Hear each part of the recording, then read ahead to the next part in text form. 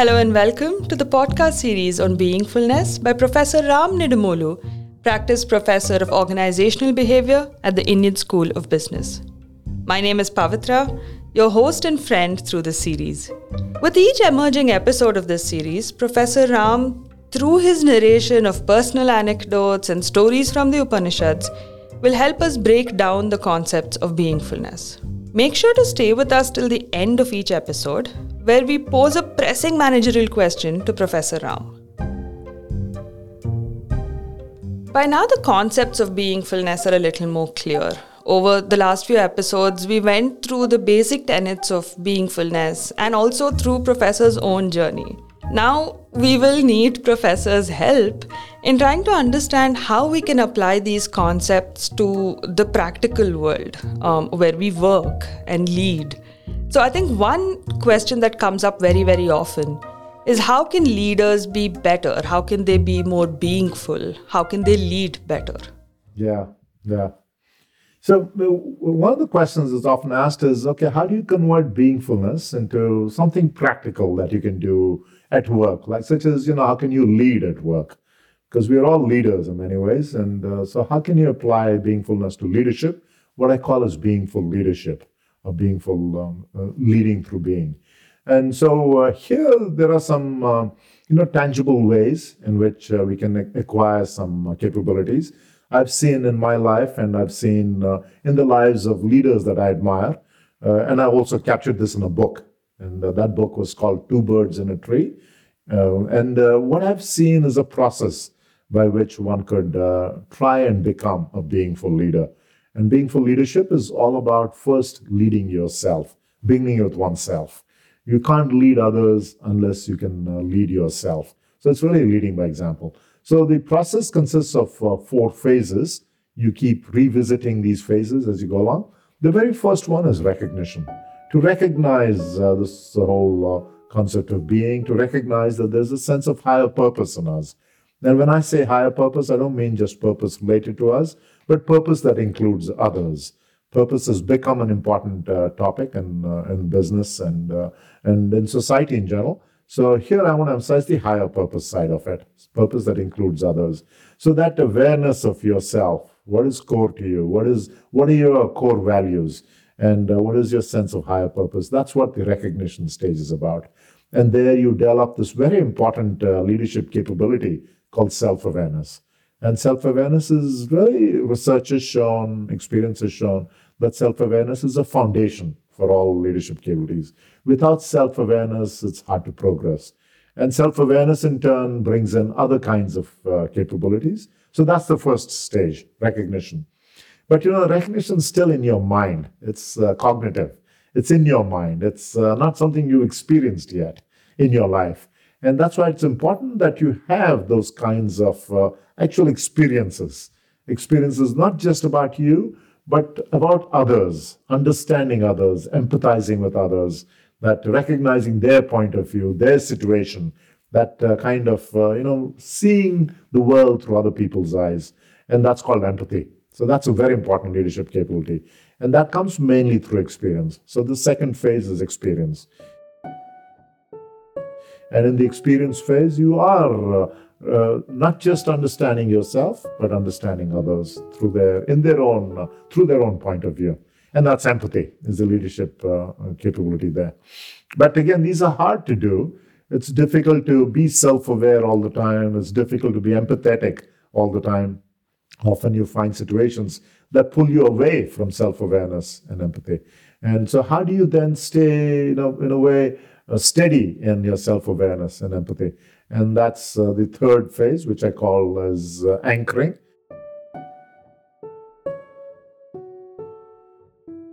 Being anchored in it. And I find this to be the hardest. So here the main leadership capability or competence to develop is self-regulation. Self-regulation is something you're practicing every day. And you practice every day self-awareness, you practice empathy, you practice those capabilities that make you aware of the big picture and still be able to focus, aware of the higher self and still fully express yourself in the lower self. That self-regulation is a hard one because it requires daily practice. What I have found useful in my life and practicing self-regulation is what I call daily meds. These are sort of internal medicines you take. It's not external pills, but internal medicines you take on a daily basis. It's daily MEDSS meds. First is meditation. The M stands for meditation. It helps to meditate 15 minutes a day, even 5 minutes a day. It gives you time for reflection. The second one is daily exercise. It is critical. It's not just good for your body. It's not just physical exercise, but it's also good. Exercise has been shown to be beneficial to all aspects of you, to your well-being. Then the third one is your diet, watching your diet. That's very important. Food accounts for a large percentage of our well-being. So being careful about your diet, watching, in some cases, your sugar levels, your calories, and so on. Being conscious about what you eat. The fourth one is sleep. Increasingly, the research is suggesting that sleep is just vital. It affects all aspects of our well-being. Until a decade ago, it was not clear the need for sleep. But I think the last decade or two, the research is very clear. Sleep is just at the center of your well-being. It affects everything. It affects your psychological well-being, your physical well-being, and so on. And the final S is something special. So in the daily meds, first is meditation, next one is exercise, diet, sleep, and the final S is something special. And that special is something that keeps you in touch with that deep part of you. It could be singing, it could be service, it could be reading, it could be gardening, whatever these special hobbies are. And you may have given up these special hobbies during the pandemic to rediscover them. It could be painting, whatever it is that touches you in the deepest place.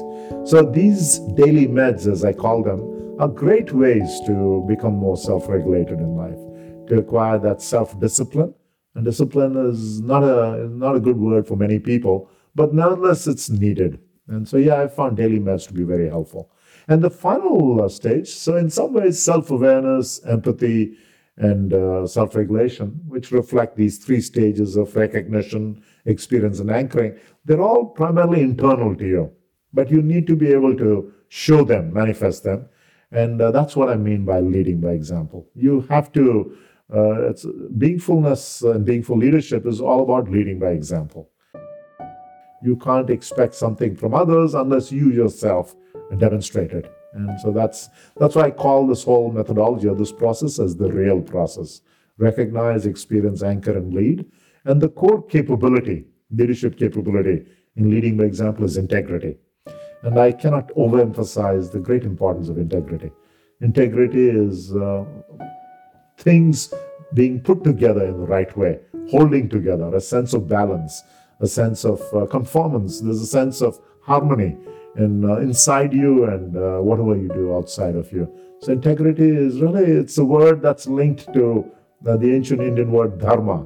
Dharma is all about balance. Dharma is all about things being in place. So integrity and dharma are very similar. Integrity is something that holds together. The whole is in the right way, is harmonious. And dharma also goes back to an even more ancient word called rita.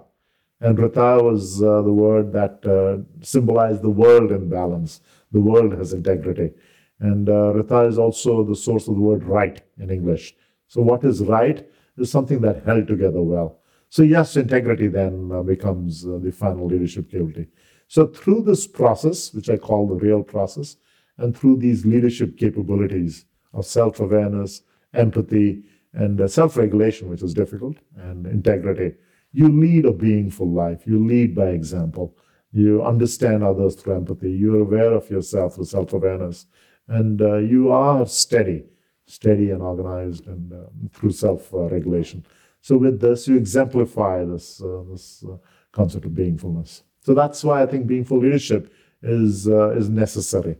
And yes, it's a capability. It's a set of capabilities that you develop through time and practice.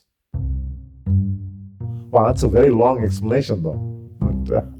No, this is great. And please correct me if I'm wrong, but you've just provided us with two very, very important tools that will help us be a little more beingful. The first was the real process, where you gave us a framework and it has the processes of recognition, experience, anchoring, and of course, leading by example. And the daily meds, something that will help us through this process, I feel like. So thank you so much for sharing that. Given the relatability and the applicability of the concepts of beingfulness in all of our lives and work, we brought Professor back into the studio and posed to him some questions that we've been receiving from alumni of his courses and also listeners of this podcast. So here is this week's question. Professor, I think one of the other interesting letters that we received is from one of your students who's recently been promoted to the role of manager. And it's a very reflective letter because she's very, very worried about creating environments that might inculcate fear within the people that report to her. And she doesn't want to do that because she's had experience of that herself and doesn't want to create that. So how can she create safer spaces within her team? That's her major question. This is a very important question. It goes to the heart of being for leadership. And it actually goes to the heart of what we need to do now in this world where everything is changing so dramatically, right? In a world that's disrupted.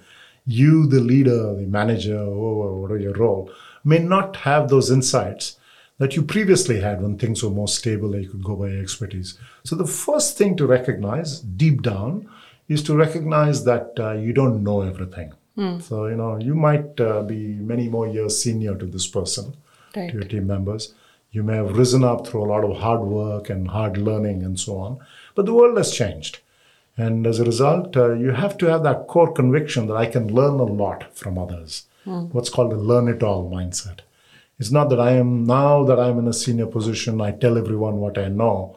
That's kind of a know-it-all orientation. Right. So that's the first one. And it comes down to ego. It comes down to that sense that I'm the one who knows the truth over here. So you got to give that up. So humility. Humility. Right. Because it's a central, you don't have to be humble. Right. But some level of humility and self-awareness. Right. That I actually can learn from this new person who's joined my team, has a new perspective, but may have no experience at all in this domain, but yet, knows things that I don't know. Right. Very likely knows how her generation, the tastes of a generation, preferences, which I don't. And I may be selling to that generation.